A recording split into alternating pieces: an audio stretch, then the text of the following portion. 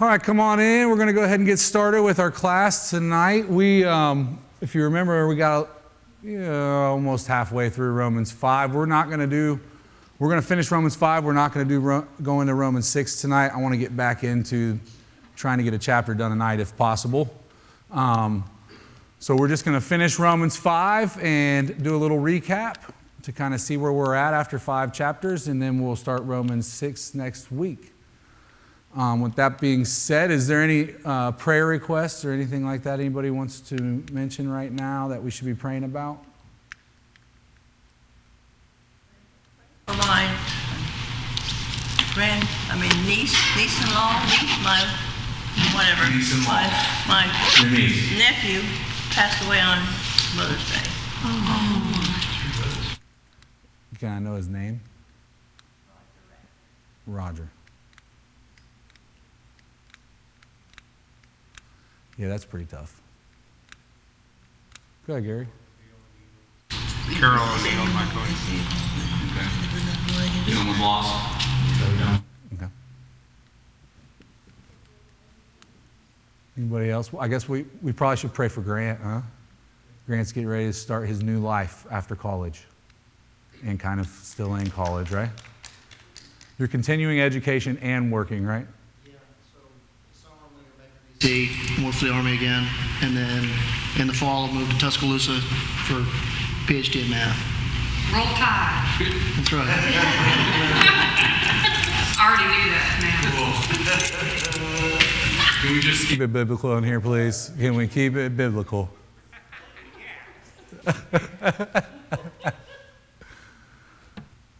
Excellent.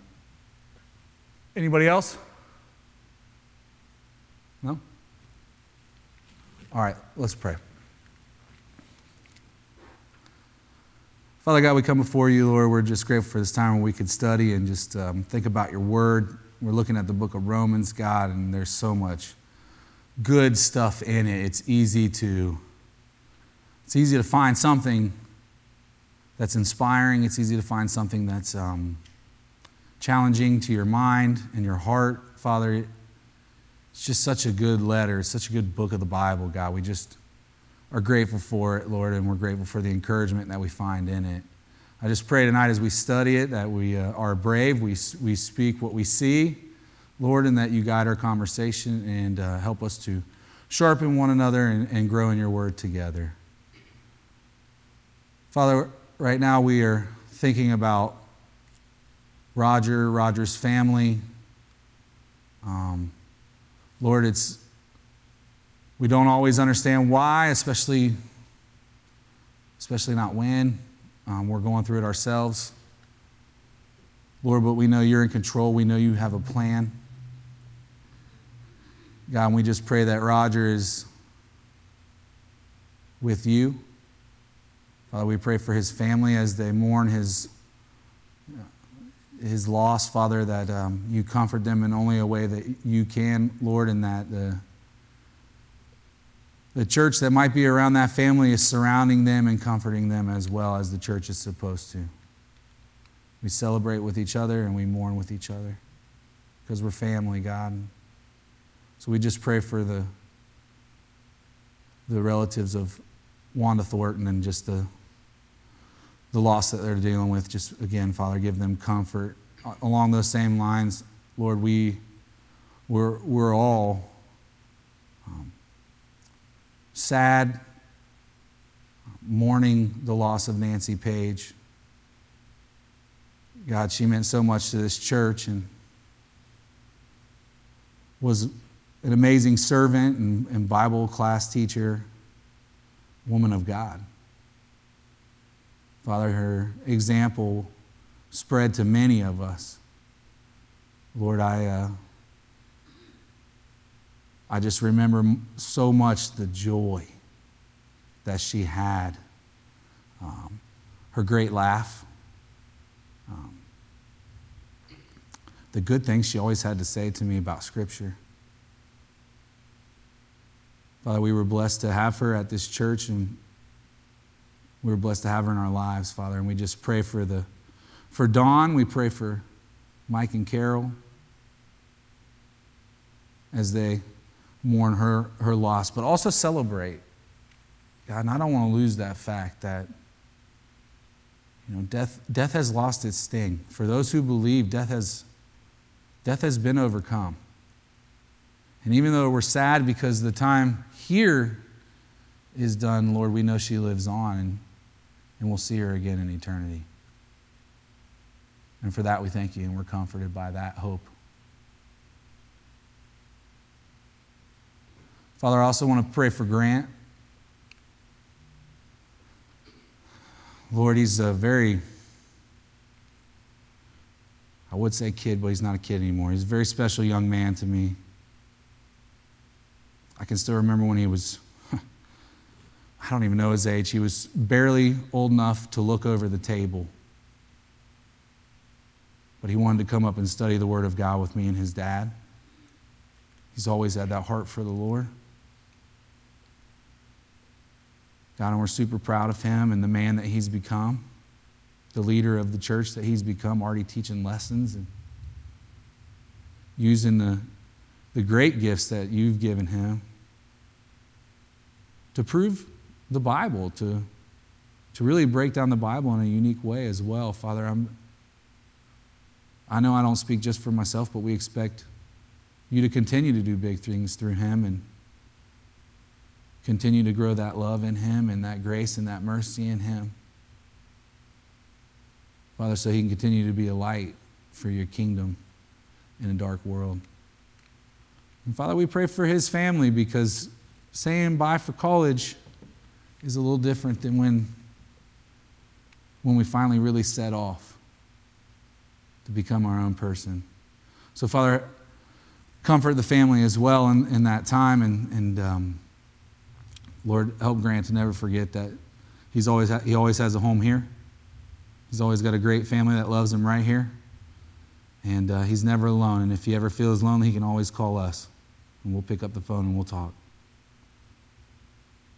God, we thank you so much for North Brevard, for the family that it is, for what it means to all of us, for the love that we share, the life that we share, the real relationship that we have, God. It makes life better. It makes life more worth living. It gives us comfort, encouragement, and we share love. Not just the love of Christ, but the real love that we have for each other. So God, we're grateful for this family, and we're grateful for this time that we could come together and just study your word. And we just pray blessings on this time, that you oversee it, and that you keep us on task. It's in Jesus' name we pray. Amen. All right, so we were in the book of Romans, chapter 5. We got through a little bit. I'm going to read it real quick. I just don't like to start in the middle of the chapter without at least reading it first. That's just my pet peeve. Maybe it doesn't bother you as much, but I like to see it all. At least we're already breaking it up in chapter. We might as well see the chapter in context. So therefore, since we have been justified by faith, we have peace with God through our Lord Jesus Christ. Through him we have also obtained access by faith into this grace in which we stand, and we rejoice in the hope of the glory of God. Not only that, but we rejoice in our sufferings, knowing that suffering produces endurance, and endurance produces character, and character produces hope. And hope does not put us to shame, because God's love has been poured out into our hearts through the Holy Spirit who has been given to us. And again, I want to say this real quick, because we're going to recap this a little bit at the end, but just remember that in our victories and in our suffering, both scenarios start with rejoicing, not allowing our circumstances to steal our joy, because suffering ultimately will produce endurance, and endurance character, and character will increase your hope. As you see God working in your life and changing you, your hope will grow in his promises as well. And he's given us the Holy Spirit to help us accomplish all of that. For while we were still weak, at the right time Christ died for the ungodly. For one will scarcely die for a righteous person, though perhaps for a good person one would dare even to die. But God shows his love for us, in that while we were still sinners, Christ died for us. Since therefore we have now been justified by his blood, much more shall we be saved by him from the wrath of God. For if while we were enemies, We were reconciled to God by the death of his Son. Much more now that we are reconciled, shall we be saved by his life. So I've read the first 10 verses. If anybody wants to say anything real quick, just to recap, or anything that they were maybe even thinking of from our last discussion that they wanted to bring up before we kind of move on, now is that opportunity. No? Good. All right, this is getting into, we actually read a few more of these verses, but this is getting into kind of the where we're going tonight. More than that, we also rejoice in God through our Lord Jesus Christ, through whom we have now received reconciliation. We've been reconciled to God. That which separated us has been reconciled to God. Therefore, just as sin came into the world through one man, and death through sin, and so death spread to all men because all sinned. For sin indeed was in the world before the law was given, but sin is not counted where there is no law. Yet death reigned from Adam to Moses, even over those whose sinning was not like the transgression of Adam, who was a type of the one who was to come. This is where we ended last week. So again, we're getting into this idea that there was reconciliation, that reconciliation had to come because what separated us from God was what? It was our sin. And who had sin? Everyone. Everyone had sin. So there had to be a reconciliation. There had to be a way to fix the problem. That sin started with? Paul, tell him.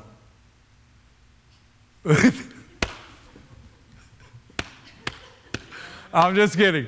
Actually, since you brought it up,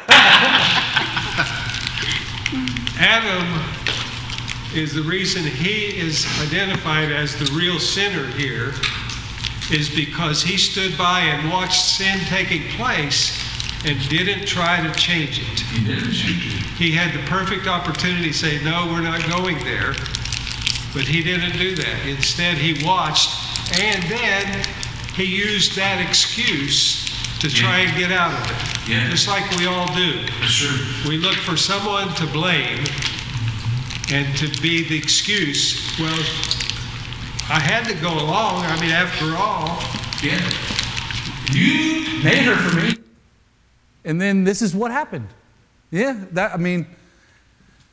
I know last week you were starting to say something and I kind of used it, so I wanted to give you an opportunity. I did want to give you an opportunity. Mike, did you want to say something? Two are going to get stoned after service. Many men have been, and women for that matter, have been stoned for just preaching the truth. Okay? Okay, so death reigned from Adam to Moses, even over those whose sinning was not like the transgression of Adam. We discussed that a little bit as well. I gave you some of my weird brain, but we also discussed the fact that there was sinning. There was law in the garden. There was only one. But until Moses, there was no law from Adam to Moses. So there was sin, even though there was no law. And then Adam being a type of the one who was to come, obviously he's getting into that one who is to come right here. Verse 15, this is where we're at starting tonight. But the free gift is not like the trespass. For if many died through one man's trespass, much more have the grace of God and the free gift by the grace of that one man, Jesus Christ, abounded for many. Don't just rush through that verse because everybody in here already knows that truth. Don't forget that the many are even people you don't like, even people you don't agree with, even people that's culture is not like yours. The many, that grace that abounded for many was to how many nations? All nations. And again, I want to point this out because I think this is super important, and this is the big, big, big change that the world did not see coming through Jesus Christ.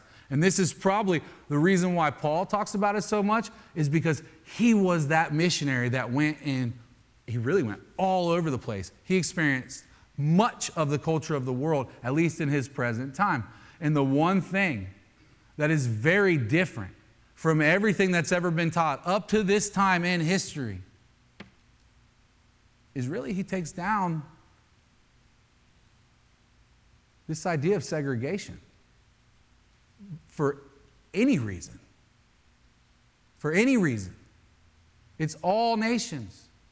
Children of God from every spot on the planet. Children of God reside in every country in the world.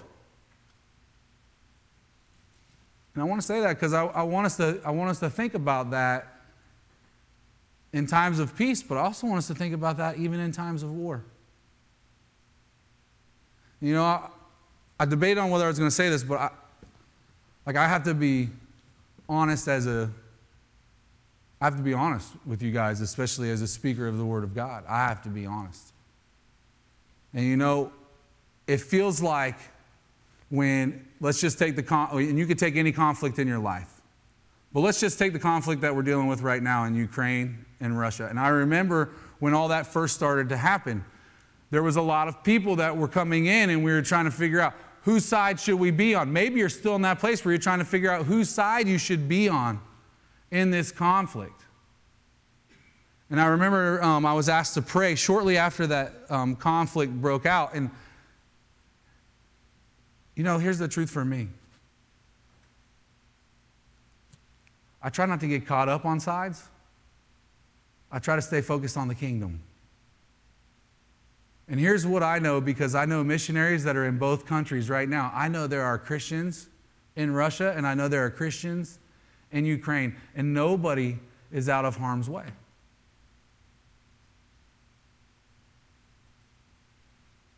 So, because I don't have all the answers, I can't tell you who's right or wrong, but I know that Christians are on both sides of that argument. And I think when we start to look at that, I know that's kind of, I'm really not trying to get too political with this, which is why I'm kind of down the middle as well, but like looking at the world through that lens can break down walls of segregation that the world has built up to separate us, to divide us. So, that grace that abounded to many is for all men and women of all nations. And it's a free gift. Verse 16, and the free gift is not like the result of that one man's sin, for the judgment following one trespass brought condemnation, but the free gift following many trespasses brought justification. So what was the free gift? Grace. Define that grace.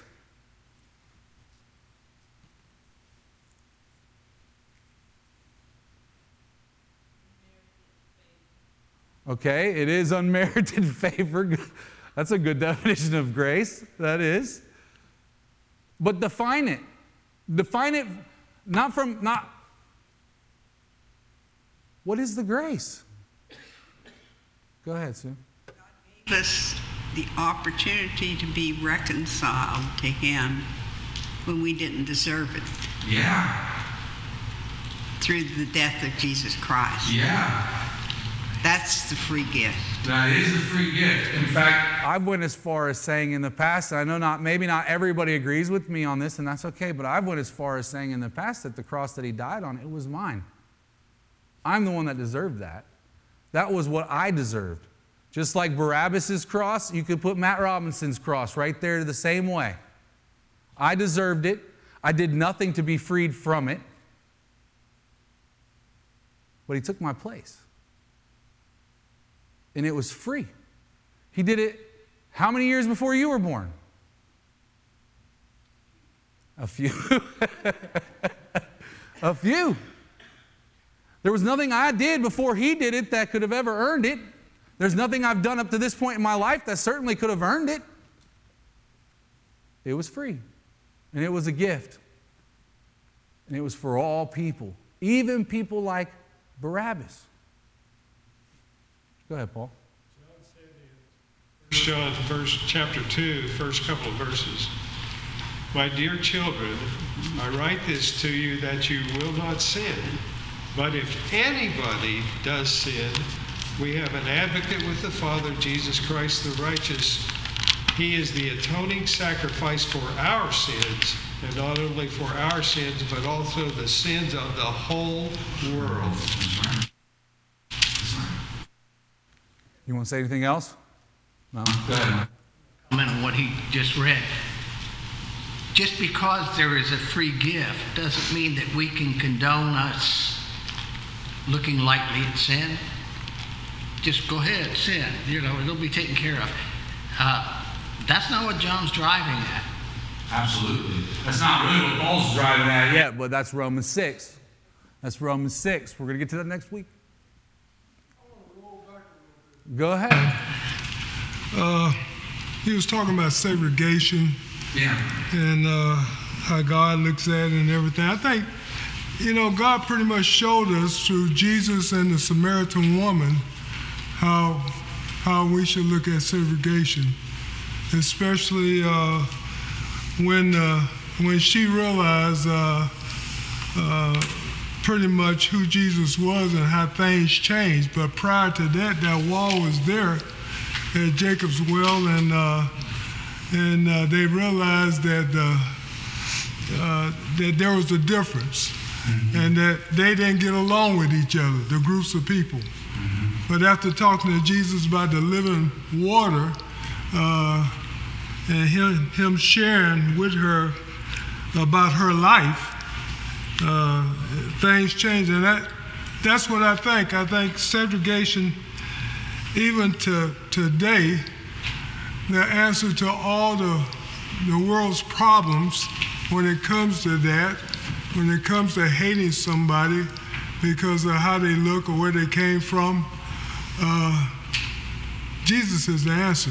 Absolutely. And there's no other answer but him. That's right. And truth be told, Through his word, through his life, through his gospel, he gave us the answer a long time ago, long before it was ever even written into law, really anywhere. This concept was foreign in the New Testament. This idea, not just the Gentiles, not just the Greeks and the Romans, we already discussed this in chapter 1, not just the barbarians, right? Not just the wise and the foolish. Everybody struggled with this concept because they had lived in a world of segregation their entire life, and because based on who they were and what bloodline they came from, they might have been even entitled to certain things. And this is a breakdown of that. And I hope y'all see that. We're going to go over that a little bit more again in the recap. But yeah, William, I like that you bring up the Samaritan woman. Think of it. Really, he breaks down those borders of segregation that, think about this too, that religious people would have thought were appropriate in his life. Don't forget, it was the religious that said to him, hey, your teacher, he's over there and he's eating with what? Tax collectors, prostitutes, sinners, the unclean. Right? That shook him up right there. And we spent a good chunk of the first part of Romans also discussing that difference that the Jews struggle with, because they had these parts of God's law that all of a sudden seemed like they didn't matter to the Gentiles. And Gary said it seemed like they went through a whole lot for nothing. Yeah. I'm never going to, that was a moment for me in a class right there. It's, verse 17.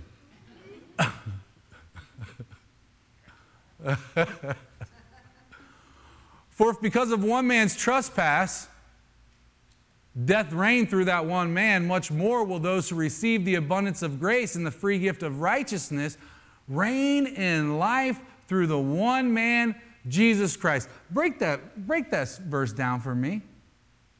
Can you? We got one man's trespass. That part's easy, right? Who's the one man? Adam. his trespass. Death reigned through that one man. How did death reign through that one man? Was Adam just a sinful person the rest of his life?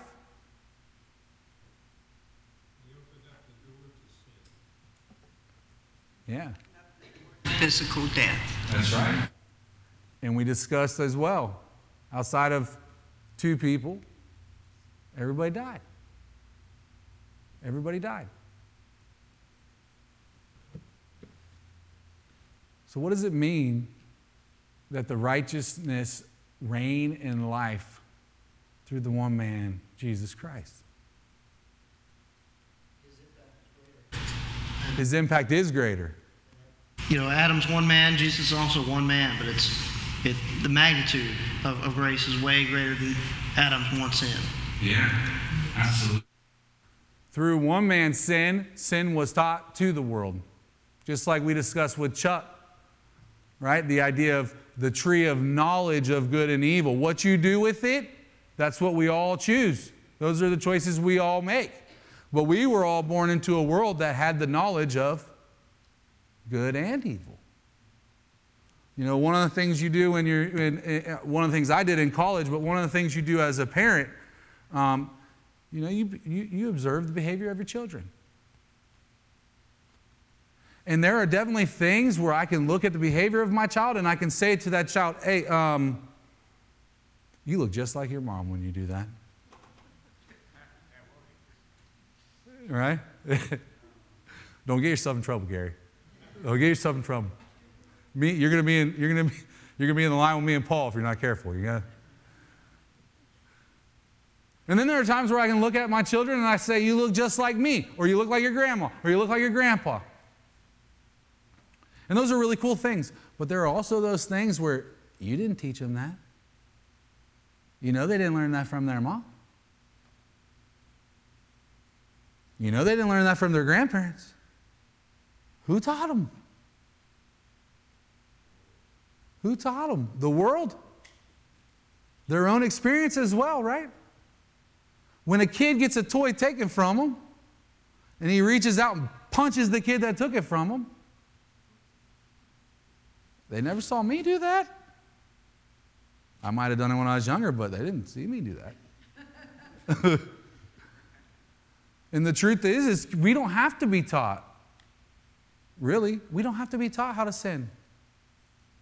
We don't have to be taught how to do wrong. Nobody had to tell Cain that he shouldn't have done what he did to his brother. Do you think? He knew. In fact, what did he say to God that shows he knew? He said, if you banish me, everybody else who finds out what I did, essentially they're going to want to kill me too. Because everybody knew it was wrong.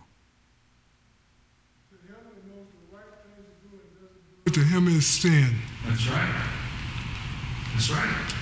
And that's kind of going back to the no law, but again, the impact is greater. So how, let's ask the question, how has the impact been greater? The impact of sin was pretty great, wouldn't you say? Maybe even complete. Paul would say it was complete. It says all men have sinned and fallen short of the glory of God. So then how was this reign of life, this reign of righteousness that is brought through Jesus Christ greater? Death takes away what we given, and salvation gives us a life that's way better than we ever had. Yeah. That's right. Life more abundant. Life with hope. Life with purpose. Imagine a world, you think the world's bad now, imagine a world where there weren't people who had hope in it. Where there weren't people who had a purpose that was good and godly in it. You think it would be even more degraded than it is now? I think so. But even more than that, how is this sacrifice greater than the sin?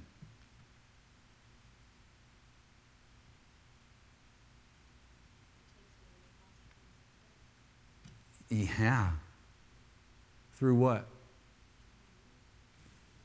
Yeah. In whose life? Yeah.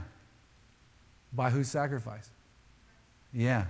So at the end of the day, when Mike sins, did Mike sin because his dad sinned?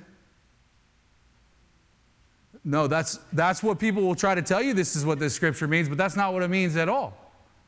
Mike sinned because Mike sinned. I'm not picking on Mike.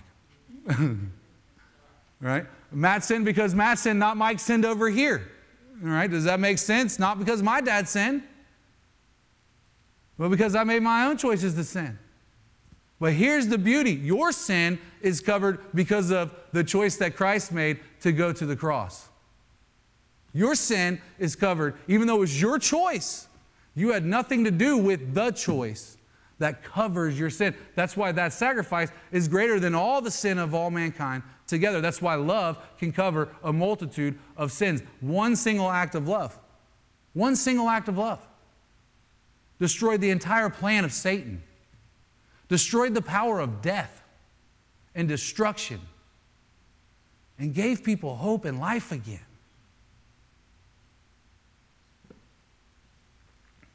Anybody want to say anything else? It wasn't a temporary solution like under the law with the high priest. Yeah. And Hebrew talks about that. It wasn't something that covered you from year to year. Christ, which is greater, it covers you forever. Yeah. You don't have to do it every year. Yeah. That curtain has been torn and gives you access to God. Yeah, that's right. John in 1 John would say that, I think it's chapter 1, he would say it's continually. It's a continual process.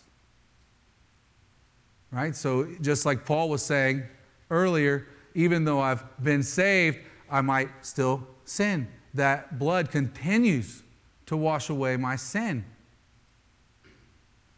It's pretty amazing. Pretty amazing. It's so much more. The gift is so much more. I want you to see that. So much more than the trespass.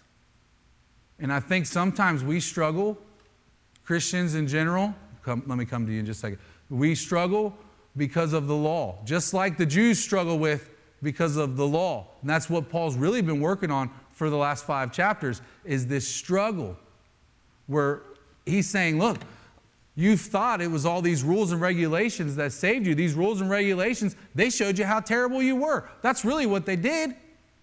Nobody lived up to it. Right?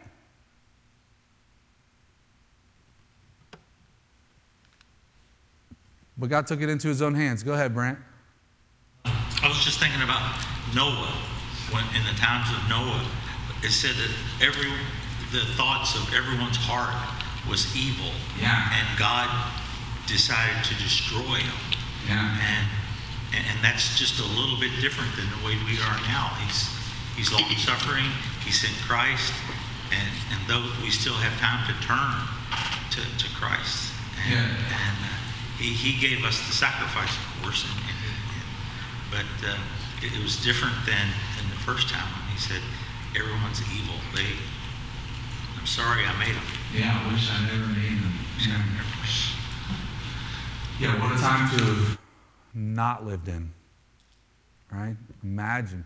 You think of the worst atrocities of the world today, the things that, the terrible side of life, and just imagine that being everywhere you go.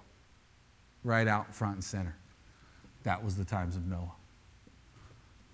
Okay. Go ahead, William. Today, I was listening to television, and I was telling Brenda, it was a time where regular television that the public looks at, the husband, the wife, the children looks at, there used to be no profanity. But now this is me, and listening to it, they're speaking those words like it's part of the English language. I mean, it's part of communication. The world is something that Christ needed to help us overcome. He was talking about the Russians and Ukraine. Yeah. One of the reasons, and I'm not the brightest guy in the world, but one of the reasons the leader of Russia said they invaded Ukraine is because they are one people. They came from the same group of people. And I said, I couldn't understand, well, if you're one people, you're not going to kill your kinship or kinsman. You're gonna talk to them. So this world, like Brent said, he was talking about Noah, and it talks about how mankind has sinned, but it added something there. And they're coming up with new ways, new imagination of sinning against God. Yeah. So, and that's what's happening today, and we got to say no to that. And we got to tell them about Jesus. That's right. That's right. Jesus is the way.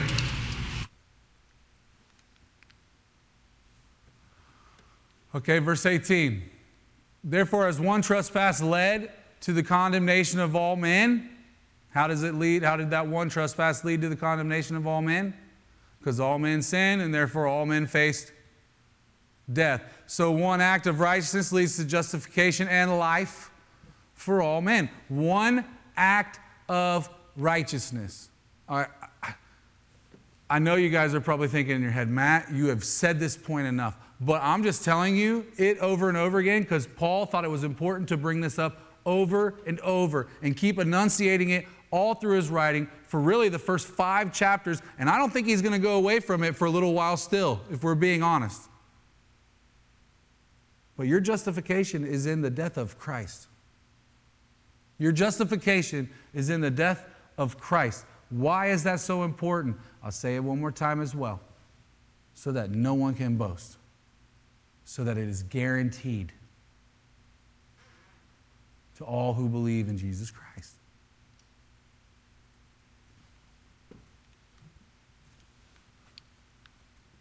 For as by the one man's disobedience the many were made sinners, so by the one man's obedience the many will be made righteous. So you're righteous through your obedience.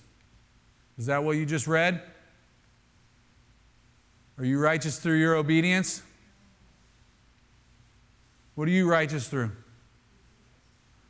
Yeah, through the obedience of Jesus Christ. That is really what you're righteous through. And how is my faith credited to me as righteousness? Because of my belief in Jesus. My righteous acts are only righteous because of my belief in Jesus. And we've discussed that as well. Verse 20, now the law came in to increase the trespass. But where sin increased, grace abounded all the more. Whoa. Y'all going to have to break that one down for me. Now the law came in to increase the trespass. Somebody want to explain that? All right, go ahead, Mike. Yeah, before God gave the law, we were on our own deciding right and wrong. When God gave the law, you had a definite standard by which to live or not. Yeah. So there were ways people hadn't even thought about sinning that the law exposed. There were ways, now I'm not saying every single person, but each person in your own life. I'm sure when you first picked up the Bible and started reading it, there were ways you were living wrong you didn't even know were wrong. You didn't even know they were wrong because that was the way of the world. And so the more we knew about right and wrong, the more we realized we were wrong. The more we realized we were sinners. The more we realized we couldn't help but at times sin. Because that's the way of the world. But where sin increased, grace abounded all the more. What does that mean?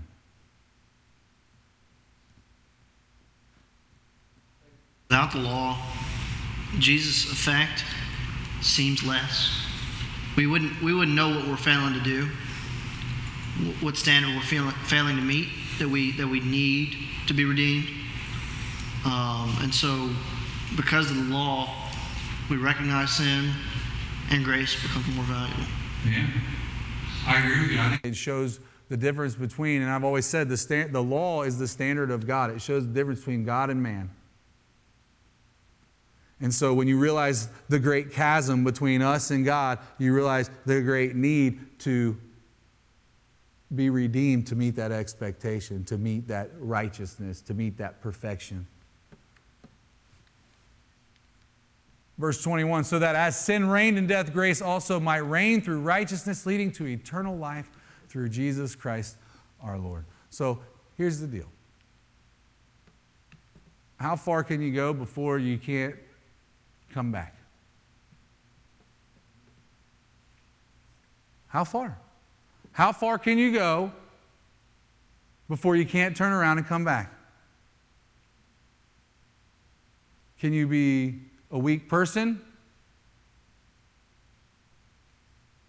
Can you be a sinful person? Can you be an enemy of God? Is there any sin that's unforgivable?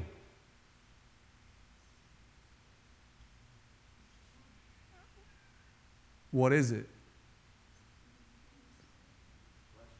Blasphemy.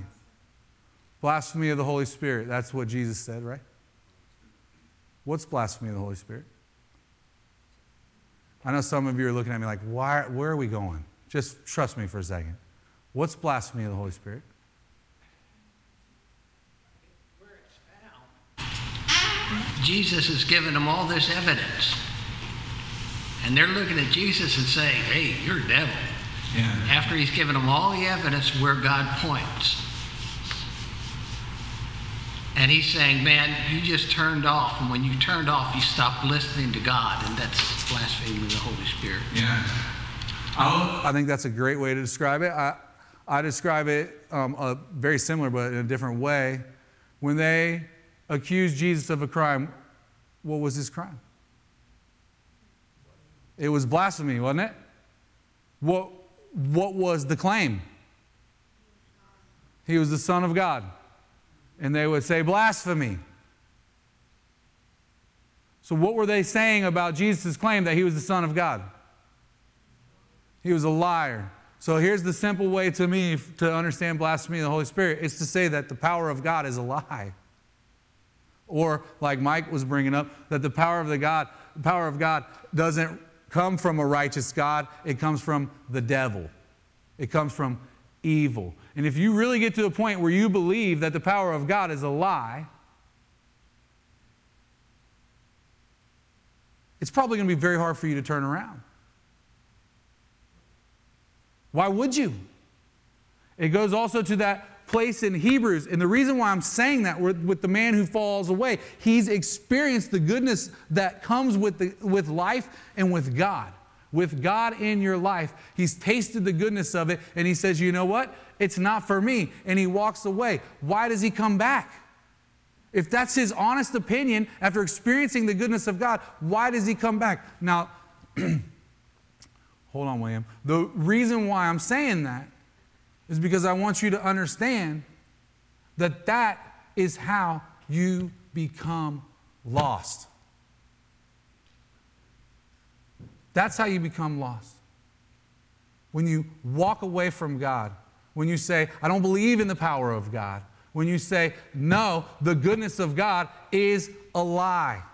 It's not part of what I want in my life. I would rather live the way of the world. And unfortunately, there are going to be times where people make that decision. But the majority of us, once we've tasted the goodness, that's not going to be our decision. We might struggle. We might have problems we need to deal with. We might even have issues we really need to correct in our lives. But that's how you lose it. Because at the end of the day, super important, your righteousness is not based on your action. Your righteousness is based on your belief in God, which will drive you to become more like God every single day as you pick up your cross and follow Him. which is also why we need to be just like God in long-suffering with each other, patient with each other, gracious and merciful with each other as we grow in the Lord together. All right, I got two. So I'm going to start with Brent because he raised his hand first, William. I'm coming back to you. Don't forget. The Bible says, the fool says there is no God. Yeah. And that sums it up right there, what you just said. That's right. Is when you say that, that's foolish. Right. That's what the Bible calls it. Right, and the Bible also speaks very seriously about just calling anybody a fool. Because it's a very serious thing. In that regard, God can. Yeah, absolutely. The one who's going to Find themselves in hell is going to have said that in their heart for sure. William. If you continue to sin after receiving the knowledge of the truth, there remains no longer a sacrifice for your sin. You have made the cross, the blood of Jesus, non and void. Yeah. And that's pretty much saying what you said. Yeah. Is you made up your mind to reject God. Right. And I think If we're thinking of the same place in Scripture, I think he's saying it's like you're re-crucifying Christ in Hebrews. So, very serious stuff. Okay. Go ahead, Brian. It's worth noting. I mean, it's not a permanent state, you know. I mean, at the same time, it's also pretty common sin in society. yeah. I mean, Well, so I think maybe not all of us, some of us might have been raised in Christian homes. We had God put in our hearts at very young ages. But I think for the normal course of the world and people who are raised in worldly homes and stuff like that, they've all, at least at some way, shape, or form, like I said, you don't have to be out there fighting the war on the front lines against God to be an enemy of God. So I think all of us, to an extent, were there once. The question is once you've tasted it, you've experienced it, you understand the love and goodness of God, why would you ever walk away from it? Why would you ever leave it? And we're not talking about temporary struggles. We're not talking about seasons of suffering or even sin. We're talking about where people give up on their hope in Jesus Christ and walk away. Give up on the promise of eternal life and walk away. And the reason why I'm so hard on this myself is because I've seen many, many times in our brotherhood, and where we have been really quick at times to judge people who were in a struggle, to judge people who were in a bad season of their life, to judge people who really just needed to be surrounded, loved, forgiven, so that they can grow and move on. And I think it's so important. I think it's so important. That's why Romans 5 is one of my favorite chapters in the whole Bible, because if you can read Romans 5 the way Paul wrote it and have judgment and condemnation, especially for your own brothers and sisters in Christ, especially for them, then you need to go read it again and realize that he's not talking about your brothers and sisters in Christ. He's talking about you and me and everyone. We all need it. We're all relying on Jesus. So important. All right. Anybody else got anything else they want to say? Go ahead, Gary.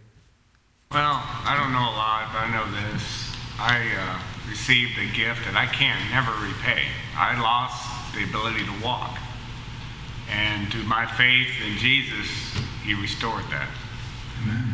And like I said, I can't ever repay that. He gave me the gift to walk again. And the only thing I can do is come here and study and learn as much as I possibly can to grow my faith. And that's all I can do. Yeah. I don't know what You else. just allow God to work in you. And as God is changing your life, that will start to change your surroundings too. I just think if we depend on that promise that he's given us, you'll see it in your life. You'll see it. So, excellent. Anybody else?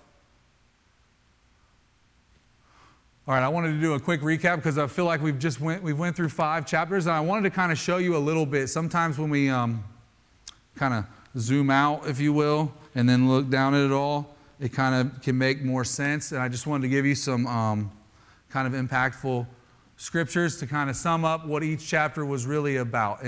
And really, Romans 1 talks a whole lot about, he has a huge introduction, but he also has a big chunk about the wrath of God and why there is wrath of God.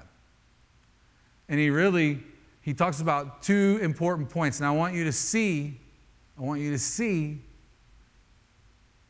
how Paul, he kind of always has these things that are in his points that are, they're kind of against each other, or they're kind of at friction with each other, if you will. Like, for example, in verse 16 of Romans 1, he says, I'm not ashamed of the gospel.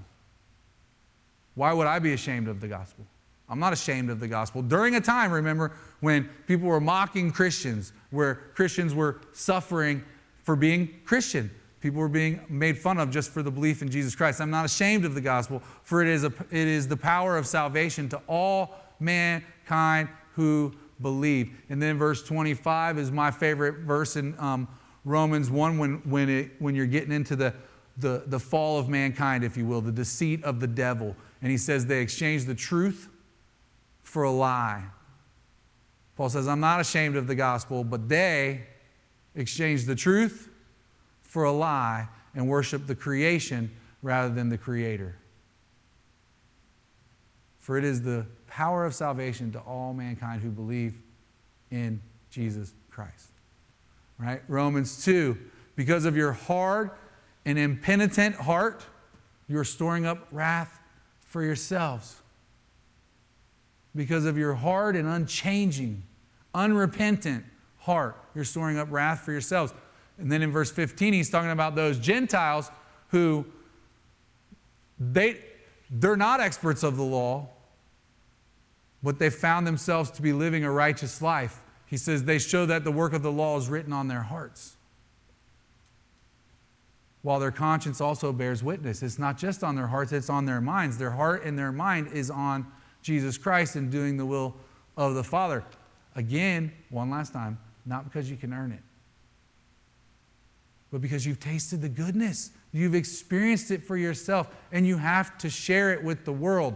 Whether it's through actions, whether it's through your mouth, whether it's whatever. You've experienced it. You're going to be part of the kingdom, of the family. It's written on your heart. It's written on your mind. Romans 3, for all have sinned and fallen short of the glory of God and are justified by His grace as a gift through the redemption that is in Christ Jesus. Because at the end of the day, you're either not ashamed of the gospel or you're following the way of the Lord, of the world, which has exchanged the truth for a lie, right? At the end of the day, you either have a hard and unrepentant heart, or you have a heart that has the law written on it, God's word written on their heart and their minds. All have sinned and fallen short of the glory of God and are justified by His grace as a gift through the redemption that is in Jesus Christ. Romans 4, my 2 verses were verse 16 and 18. That is why it depends on faith, in order that the promise may rest on grace. That is why it depends on faith, in order that the promise may rest on grace and be guaranteed to all his offspring. He's talking about Abraham in that moment. Verse 18, in hope he believed against hope. He's talking about Abraham as well here. That he should become the father of many nations. And we broke down that hope against hope that Abraham had with the barren wife, with the years of traveling and wandering without a child. For this father of many nations, even when he comes to the end of his life, he's had one son. He's had one son of promise. And he still believes. He hopes against hope. Even though what he's experiencing in his life, what he's seeing with his eyes, isn't giving him a ton of hope, he believed because God said it. He believed because God said it. And then last but not least, Romans 5. My key takeaways, you can't get around them. They're big chunks. I try to revise them and make them easy. Verses 3 through 5. Remember, it starts with rejoicing because as Christians, this world should never be able to take our joy. The one thing that should make us stand out amongst this world is that we are people of joy, because we are people of promise. We are people of hope in the good and in the bad. So we rejoice in suffering, knowing that suffering produces endurance, knowing that endurance produces character. And as we suffer, endure, and our character is built, our hope increases as well. And at the end of the day, when Jesus comes through the clouds, our hope's not going to disappoint us. Also, verses 6 through 10, because you got to say it, while we were weak, sinners, and enemies, Christ died for you. That's the moment when he died for you. Not when you were at your best, not when you were praising God and giving glory to God and spreading the good news and all. He died for you at your worst. He died for every single one of us at our worst. Verse 19 as well, for as by one man's disobedience the many were made sinners, so by the one man's obedience the many will be made righteous.